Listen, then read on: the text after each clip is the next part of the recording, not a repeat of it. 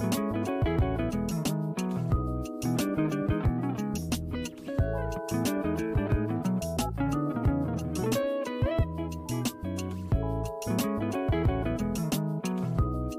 right, everybody, welcome back to the Human Door. This is me, JT, in the place to be, and Shayna the Beautiful.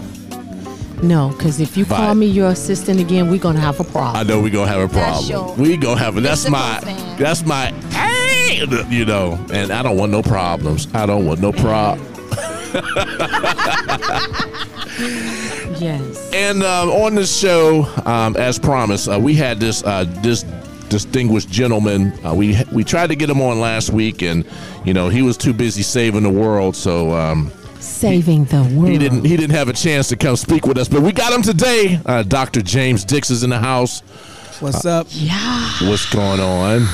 All right, man. Hey, I'm happy to be here. Thanks for having me today. Well, I'm glad you're here, man, because it's been hard for us to try to pin you down, man. You're doing so many things. Oh, He's the man sitting next to the man. That's next to the man. Well, you know what? When you've been a parent for almost 40 years, right? It keeps you busy. Absolutely. So I have 4 children, 30, 29. 18 and 13. Yeah, you've been busy. So I've been busy. You've been busy. So, yeah, I'm still. Bam, bam, bam, bam, bam. Uh-oh. Yeah.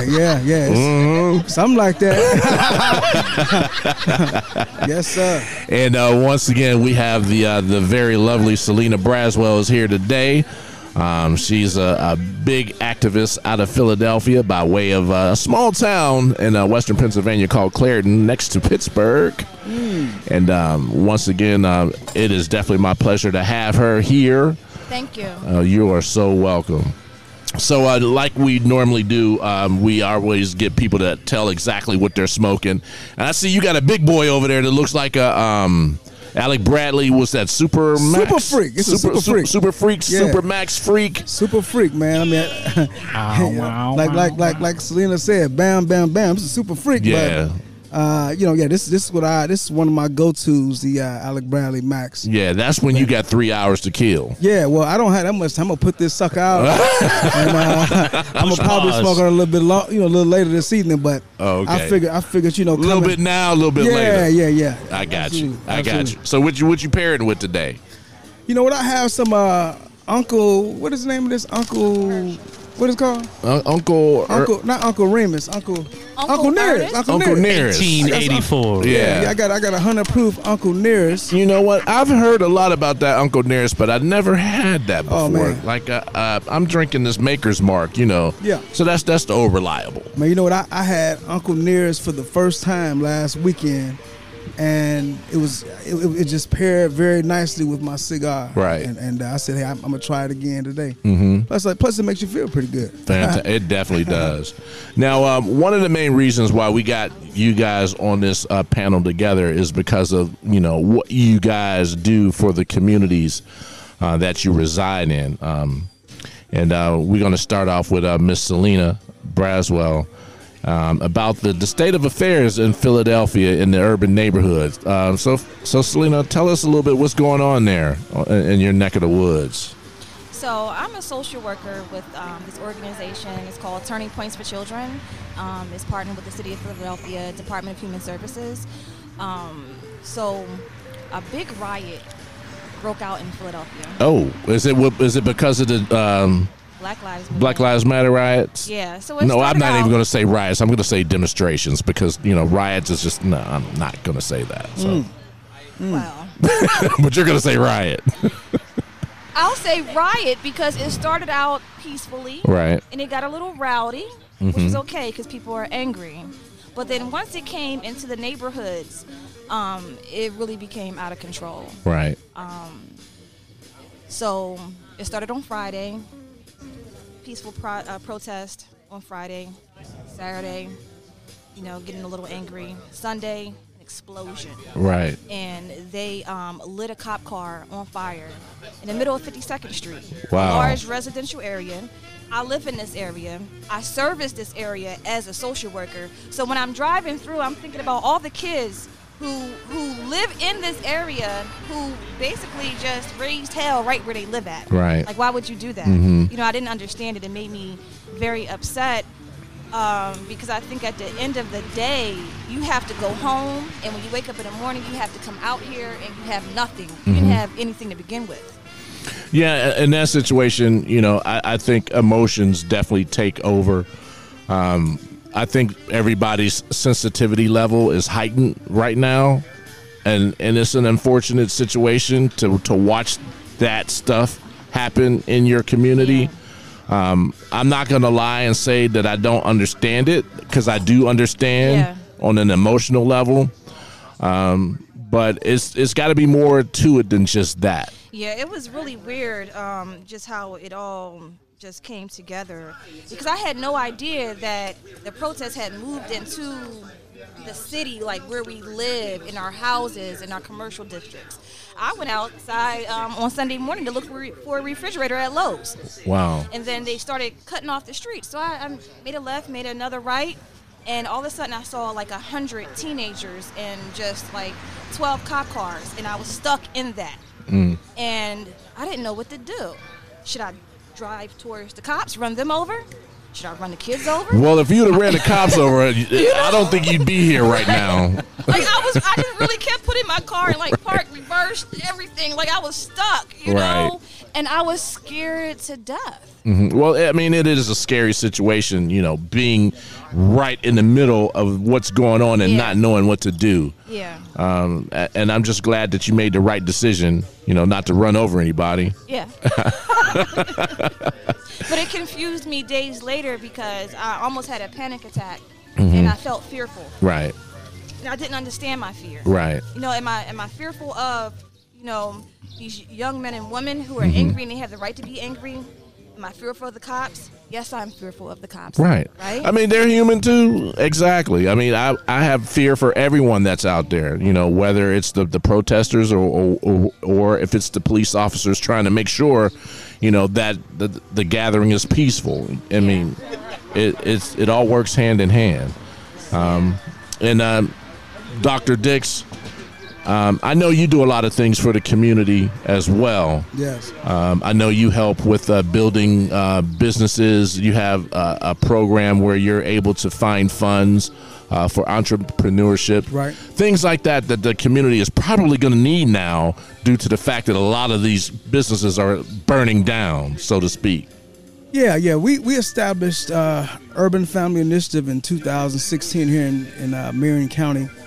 And that business, what it does is it helps to build bridges for families to become whole again. We also experienced a lot of fear, a lot of uncertainty as we dealt with some of the challenges that the community faced. Right. First of all, starting with COVID-19, and then transitioning to just a widening of the gap in terms of economics. And then when we witnessed what happened with Mr. George Floyd. And so the combination of those things has definitely impacted our community.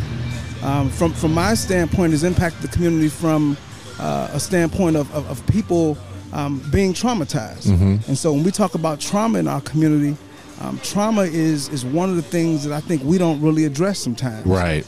We leave it to you know, our churches and things of that nature. And I think the church definitely has a place in addressing some of our social ills. Okay. But we definitely have to have other interventions in place to address these gaps that people are facing at this time. Okay. So now you're the originator of the organization, correct? Yes. Okay. I'm the founder and executive director of the agency.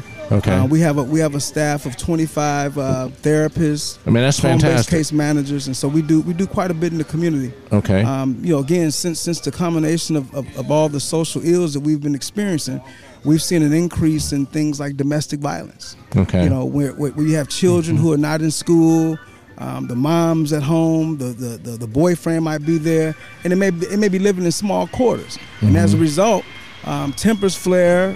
There's more alcohol and drug abuse, which ultimately impacts the likelihood that we're going to see some of these gaps that we see in our communities. Okay. And so we've been very intentional about trying to address these social ills. With the Department of Child Services, which we have our contract, we've been overwhelmed with referrals. Okay. Court ordered referrals. Just so many families that are broken, and so I think now is the time for us to rebuild and put the blocks back in place to rebuild these families. And that's what we're doing, one family at a time. Man, that's beautiful what you're doing. I really applaud you for that. Now tell me, how did that come about? I mean, because I'm sure you're probably a man of many different trades. So what was it that kind of like put that light bulb on and said, you know what, the community needs this? Yeah, well, my story is very unconventional. I mean, I went to, when I graduated from high school in 1987, I went off to Ball State University and went there and was not prepared and ended up flunking out of college. Went back home and, found out I had a child at the same time and, pressure from the family. And so I ended up working for the city of Gary. Okay. Just a very quick story. My uncle got me the job. I went down to the city, and he said, I need you to go see this gentleman. His name is Roland Watson. I went down to see him, and I had on some slacks and a shirt, and he said, did your uncle tell you what the job was? I said, well, I'm a college student. I'm ready to work in the office. And he pointed to a truck. He said, you see truck number 23 over there? He said, that's going to be your truck. And it was a garbage truck. And so that garbage truck was my home for about 5 years while I went to school. And while I was working there, of course, when you're working for city government, you see a lot of people who have been incarcerated before, and so they were constantly asking me, "Why are you here? Right. This is not even your mode." And so just interacting with diverse groups of people, working at group homes for a while after I got my degree, and just understand I had a passion for always helping. I mean, if I look at every component of my life, I've always been a giver. I've always been a person who's tried to improve the quality of life for others. Right. Fantastic. So that's where we are. So we got here. We did some social service work here in Indianapolis for a while, and then I found out there was an RFP, and we applied and we got it. And so now we're on our second contract, and we're looking for our third coming up soon. Okay. Now, Selena, is that the type of social work that you do in Philadelphia, so to speak, with like children that deal with issues at home, or? It more family oriented. But of course, when those children are taken out of the families, then we're dealing with the children and their foster family. And then when they start to age out of foster care, then it's, how can we make a plan for you to become a successful adult? Because there's a large population of children who come into social services, who age out of foster care, who do not have a support system, and they become homeless. Okay. So it's like social work, is that your passion, or is that something you just fell into, or? I think I fell into it. I didn't really intend to get into social work. But then I just started applying for jobs, and it just landed in my lap. And I would say I do have a passion for it. It is very exhausting. I am looking to do something else, but it will still be in within that. Yeah, within that area. Yeah, because I worked in sales for over like 15 years. Oh my God! And I really thought I would just chase money for the rest of my life. Sales is the worst. I love sales. Or the best. Or the best. You know what? It depends on what you sell. Because I remember I used to sell insurance, so I had to pass the test. And I passed it, and I sold burial insurance. Yes, you did. Oh, my That's why goodness. you don't like sales, John. I do not want to talk about my I've done death that right too. now. I'm 32, John. I've done that too.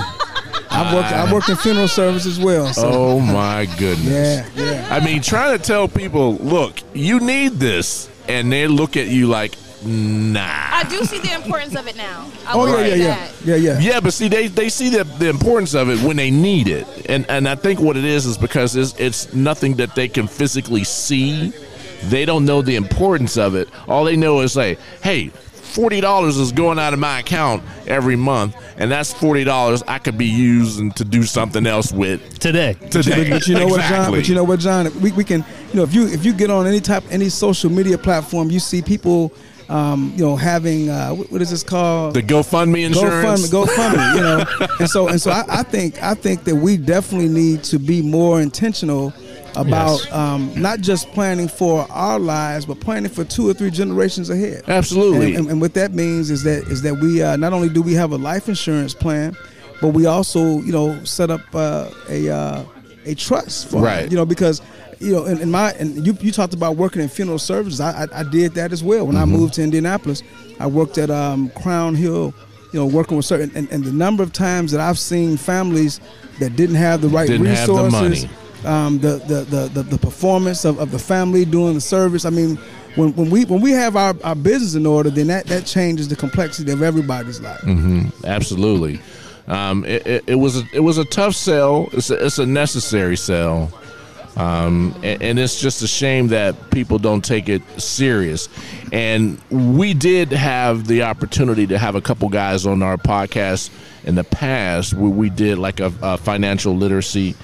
We had Ralph Wise of Erie Insurance. He was on. Definitely. I know Ralph. And Kevin King, who is the 800 credit score man. All right. I had him on there too. So those guys were like going back and forth. Yeah, that was a good one. Giving people like financial nuggets. It was fantastic. Yeah. It was great. You know what? I just thought about this too, John. You said, how did I get into it? Actually, my younger brother, Elwood, he's incarcerated. Mm-hmm.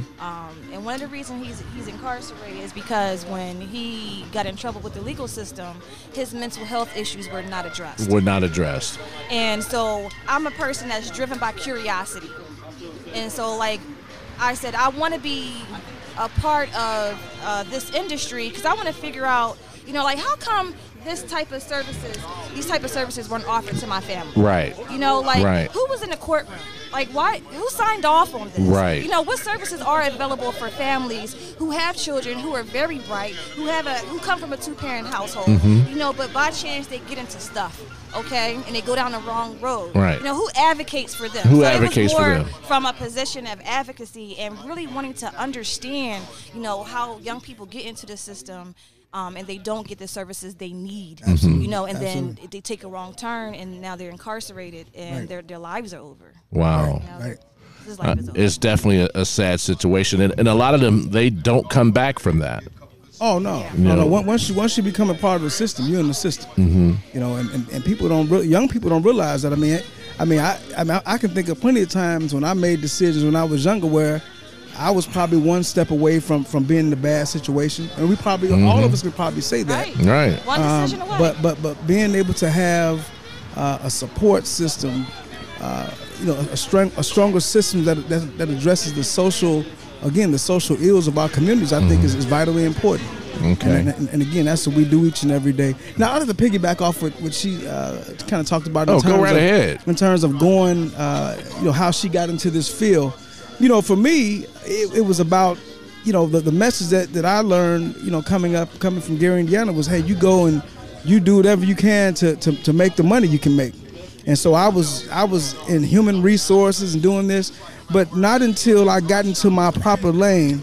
I haven't worked a day since I've been in my right lane. Wow. Okay. And so it's important. I think it's important for the listening audience to know that, you have to find out what your God-given gift is. Yeah. And once you get into that lane, you will never work another day in your life. Right. I agree with that because I tell my daughters the key to life is finding something that you're passionate about and then figuring out a way on how to make money off of it.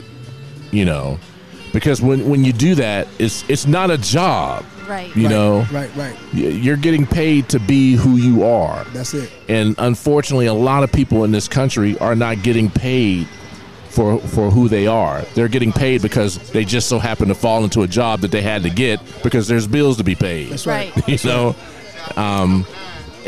it's a horrible cycle that we're going through because no one wants to take that time and find exactly what that passion is. Yeah. Or no one sat down and asked them, say, hey, look, what do you want to do? What do you want to do? Yeah. What do you want to do? But John, we have to think about what happened in the 80s when crack cocaine became a part of our lives, whether you used it or not. How many men were incarcerated? How many men were taken away from their families? Right. And so when men were taken away from their families, that left young boys with no leadership at all. No leadership. And so now we're trying to pick up the pieces at this point to ensure that boys have what they need so they can make the proper decisions, so they can become men and take care of women. I heard some of the ladies talk about how they grew up, being tomboys, at an early age.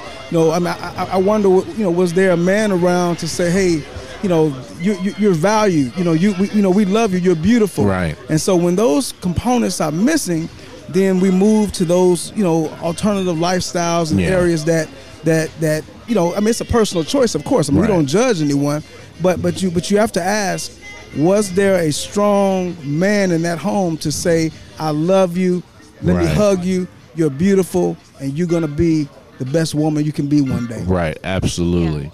Yeah. And it's a shame, like you just mentioned about the introduction of cocaine back in the 80s, which I feel is a symptomatic ploy to help destroy black families. Oh, absolutely. And that's exactly what happened.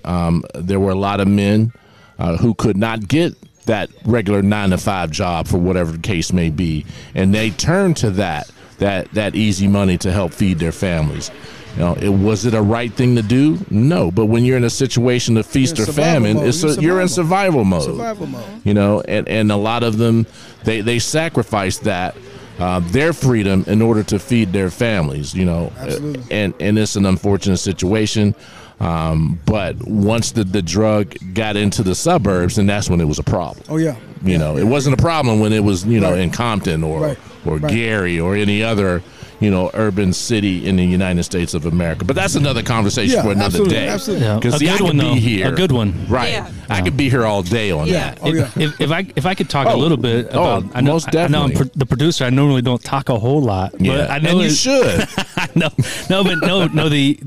The piece on the financial education, about a little over 6 years ago, I founded an organization called Coffee Community Outreach for Financial Education.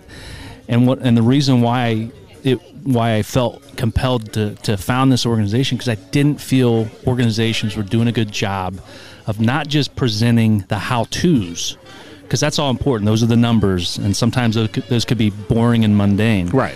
But the mindset, the relationship that we all need to have with this thing that we all call money, this agreed upon unit of measurement and how the systems work, and it's the mindset that I think that we as a society as a whole do a very poor job of allowing it to be a foundation block, because it needs to be a foundation block. It's one of the most important survival skills that there is today in modern day society, and it's not talked about, and the mindset certainly is not talked about as well. Right, absolutely. Yeah, I would agree. I think that economics plays a huge role in what we see in our communities. Right. Urban America is struggling, from an economic standpoint. Right. And again, as you mentioned, when you're economically strapped, you do whatever you have to do. You got to do what you got to do. Because survival. You're in survival mode. Right. And so it's important that we understand that. I mean, people are doing things. We might be in our homes in a backyard, or whatever, saying, wow, I wonder why, Boo Boo did that. Right. Well, Boo Boo. We know why. Yeah. He's in survival. Boo Boo did not have a job. Right. He did not have an education. Cannot get a job. Okay. He was not hireable. Mm-hmm. Yep. No transferable skills. No transferable skills. Right. Well, as you guys know, the hierarchy of needs, that survival skill. When we're in that lower gap of survival, that's right. Those upper levels don't make sense. Matter. We don't care about them. Right. We have to get through that level to get our basic needs met in order to get to that next rung, and so on and so forth. Yep, absolutely. Maslow. See, all that stuff up there, you pay no attention to it. It's like listening to Charlie Brown's teacher. Yeah, but we have to go back to the roots of our families. We started looking at generations and generations. So if we all go back 2 or 3 generations in our families, we probably know that there were things that happened that, whether it was physical abuse, sexual abuse, whether it was verbal abuse. I mean, those things have traveled from generation to generation. And those things have stymied our ability to grow. Mm-hmm. You know, and so I think that now that we know better, we should do better. Right. I was fortunate and blessed to grow up with both of my parents. You know, I had my parents are still together. They've been married for over 50 years. Right. Wow. But just the lessons that I learned, and they were hard lessons, because my father was he was a military man, and he raised us like we were in the military. and there were times when I thought that he was the meanest man in the world. But now that my father's 79 years old, I can go back to him and thank him for what he did for me, the lessons and the gifts that he gave me. Now I'm able to pass those things down to my sons. Mm-hmm. And so I would tell the listening audience, if you grew up in a tough situation, that's not the end all be all. You can, when you know better, you can do better. You can change today. Right. See, today is the day when let's not say, well, next week. We can, right this moment, you can say, I'm going to change my situation. I'm gonna heal from any hurt and pain that I've been through, and move forward. So the next 2 or 3 generations behind me will be productive family members. Mm-hmm. Absolutely. Now, I know we were both talking about survival. Now, let me ask you this question: due to COVID-19 and the protest, what is those particular situations? How is that affecting what you guys do? Well, we've been working from home since around March 19th. So that means that all in-home visits, court hearings have been discontinued. Court hearings, we hold them over the phone telephonically, and in-home visits, we conduct them however we can. If the family has the ability to have FaceTime, if they have an iPhone, or you have Google Duo or something else, we do it that way. And we've also been able to give some of these families like tablets and stuff like that, so the kids who are in care can communicate with their parents. But it's really, I think those who are already doing the right thing and are in a good position, you can trust those virtual visits. Okay. Because you've been in that home before. Right. So like I don't. So have you got a rapport with them already. Yeah. So right. I didn't get any new cases. Right. I already knew what those homes looked like. Mm-hmm. Like I said to one of my dads, show me the fire extinguisher. He said I couldn't find it. I said, did you look in the shed? Because I did that with him before. Right. For a safety visit. Mm-hmm. So we've been able to keep it up, but at the same time, the other side of it is your medical, your mental health, and those people have not been engaging with their customer base, their provider base.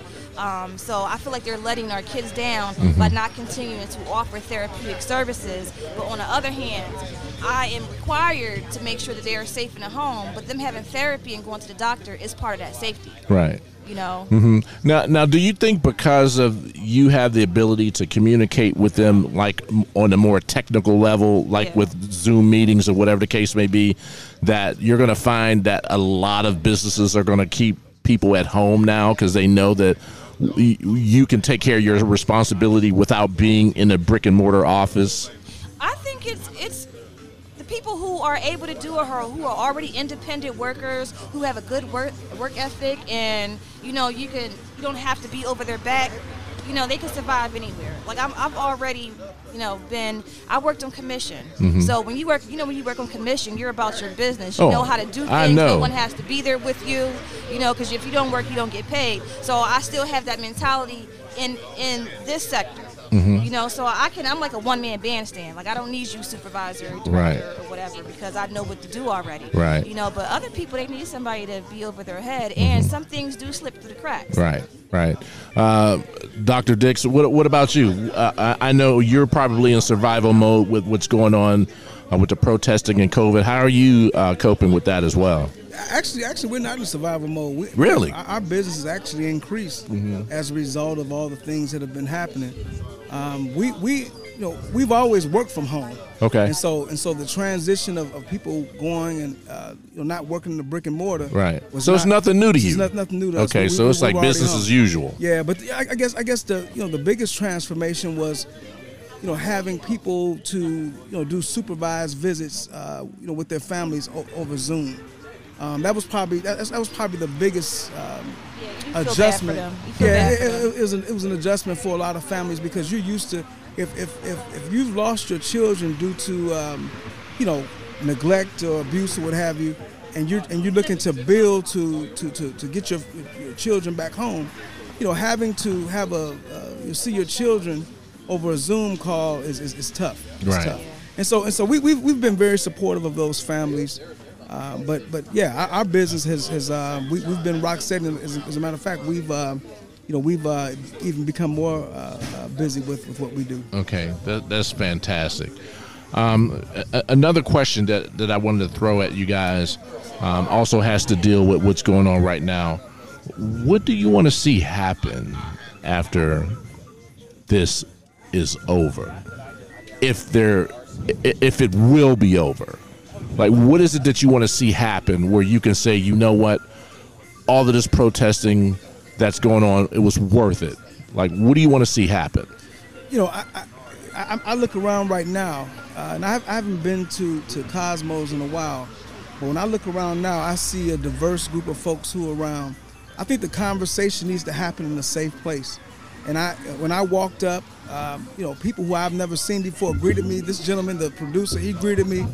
And, we have to be comfortable being uncomfortable. Mm-hmm. And that means having conversations that requires us to all, take away any, if we feel like we're superior or we feel like we are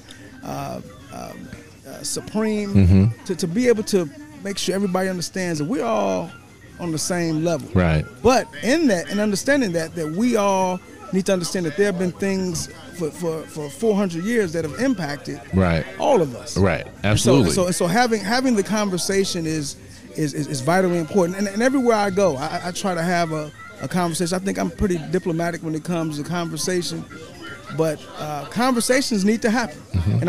And I think this can be a place where we can do that. Right. Absolutely. I think at work, it made me think, like, what's more important?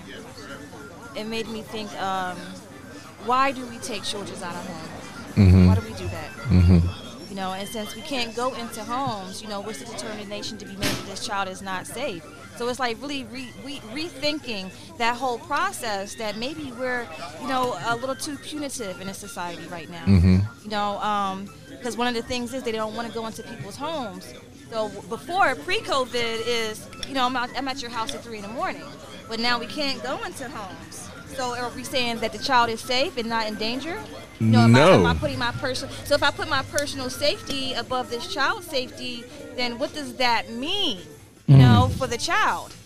So I just think ultimately it's just really making us reconsider that, like maybe some parts of this process are just not important anymore. Right. Yeah. Right. Yeah. Now, when you guys have the opportunity to talk with the people that need your services, is the importance of politics or voting, is that something that you feel that you bring that to their attention as well? Because the programs that you guys are dealing with have to be funded by politicians with like-minded ideologies. So is that something that you bring to their attention as well? If they ask. If they ask. I had an older woman on my caseload, and she asked, like, we had the primaries in May, where do I go to vote?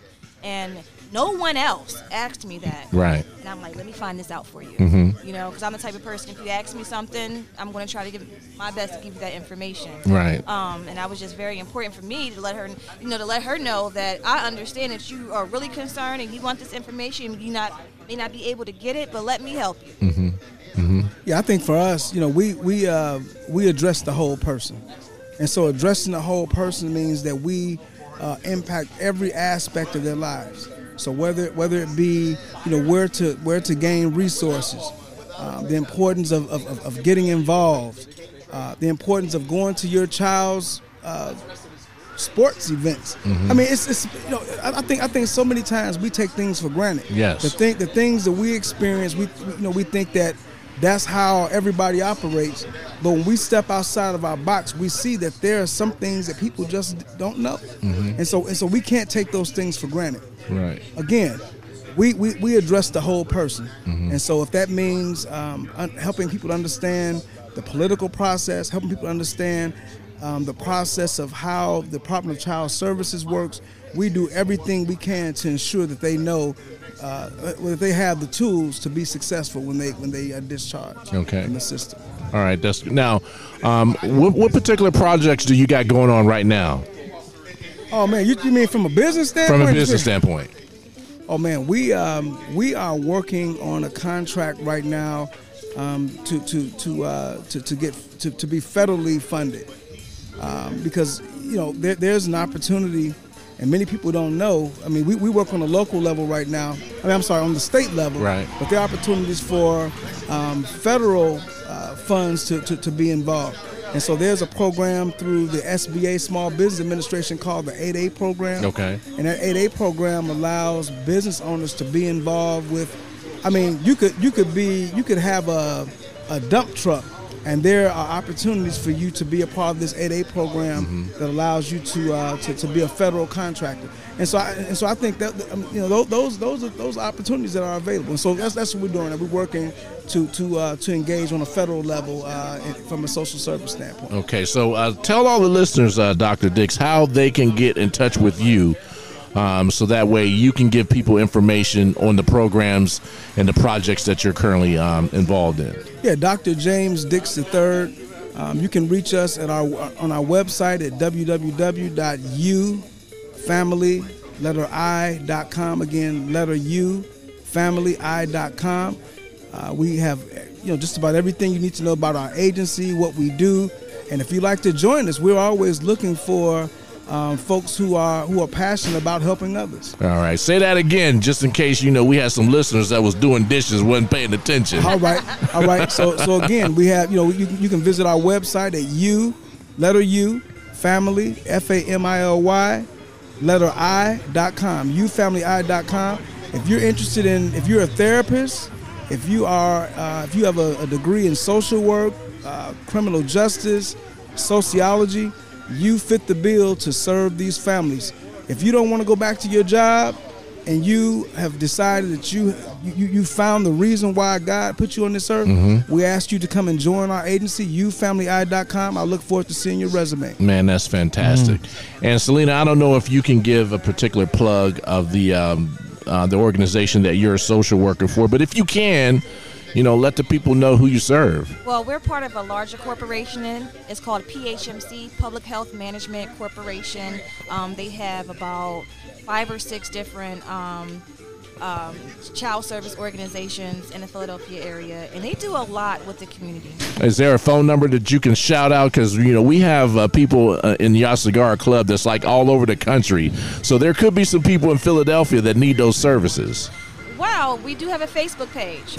All right, what's the Facebook page? Turning Points for Children. Okay.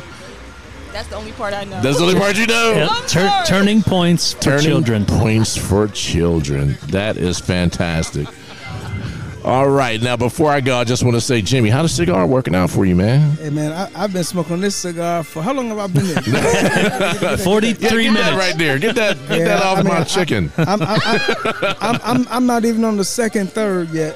Right. And so I'm enjoying this, man. Like I said, I have Uncle Nearest. Uncle Nearest. So if you haven't had Uncle Nearest, 1884. Yeah, man, that glass is empty, Jimmy. I don't even think you tasted it, did you? I gotta get another one, man. But yeah, Uncle Nearest, the 100 proof, man, is doing this thing. Hey, but I do want to tell the listening audience this, and this is one thing that we all can do to change the complexity of our communities, is to give more than you take. Right. That's been my mantra. Because if everybody, even in a relationship, I know that's a totally different topic, but even in a relationship, if everybody's giving more than they take, nobody ever's short. Okay. And so we have to do that in every aspect of our life, is to give more than we take. Fantastic. Selena, you got a parting shot as well? It's a time for healing. Right. One of the reasons why I'm here is to get a break from Philadelphia, but also to go within. Right. Because I give so much. I just had to give some to myself. Right. And I'm leaning more into bringing more healing into my social work practice. Right. Whether it's participating in yoga with my coworkers Yeah. on Zoom. Oh, great. And having these conversations with my parents, you know, like what do you do for self-care? Right. That's it. Because I've learned, you know, since being quarantined, that there has to be, you know, some type of break between life and work. That's it. Okay. Yeah, that work-life balance. Work, That's yeah, it. That's it. definitely. Because I found myself just waking up and just going downstairs to work, Right. and then and going back upstairs to bed. Right. And There's more than life than just that. no, exactly. Right. Yeah. So just to bring that healing in this time, especially during these times. Okay, fantastic. Hey, John, I like to ask Selena. You know, I don't know if you've considered moving to Indianapolis, but we'd love to have you at Urban Family Initiative. Uh-oh. You We would be made a perfect. Hey, connection. the energy is good. The energy is good. How much y'all Energy's- paying? Josh. Turn my mic off. Turn my mic off. Turn my mic off. We got some contracts in the car. Josh, did you see what Turn the my human mic off. door just did? Did you Turn see my what the mic human off. door Turn just my did? mic off. I think history is changed right Oh, yeah. now. Did you see what the human door just did? We just made a contact, a hookup. Hey, we're giving more than we're taking, right? That's it. Absolutely. That's it. That's it. Hey, you know, That's it. once again, I want to thank you guys for being on the show, Dr. James Thank you. Dix, Thank you. It's my Miss pleasure. Selena Braswell. It was my pleasure speaking with both of you, and hopefully we can get a chance to have you guys back on here again. Oh, you know, definitely. to give us an update on what's going on. You know, in you guys' neck of the woods. Yeah. What do you think, producer? You think it Man, was- this is good stuff. Don't say neck of the woods. Don't say neck of the woods. I didn't say naked woods. I said, Yeah, don't say well, naked in woods. your area. Yeah. We're going to Yeah, don't leave say the naked word. woods. We're going to leave naked It's a woods history. out of It's it. a history Yeah, behind that. we're a little sensitive with that right now. So, Don't say neck of the woods. No, incredible content. absolutely. Lots of good content. All right, everybody. Well, once again, my name's JT from The Human Door. I just want to say once again, thanks for listening, and put some smoke in the air.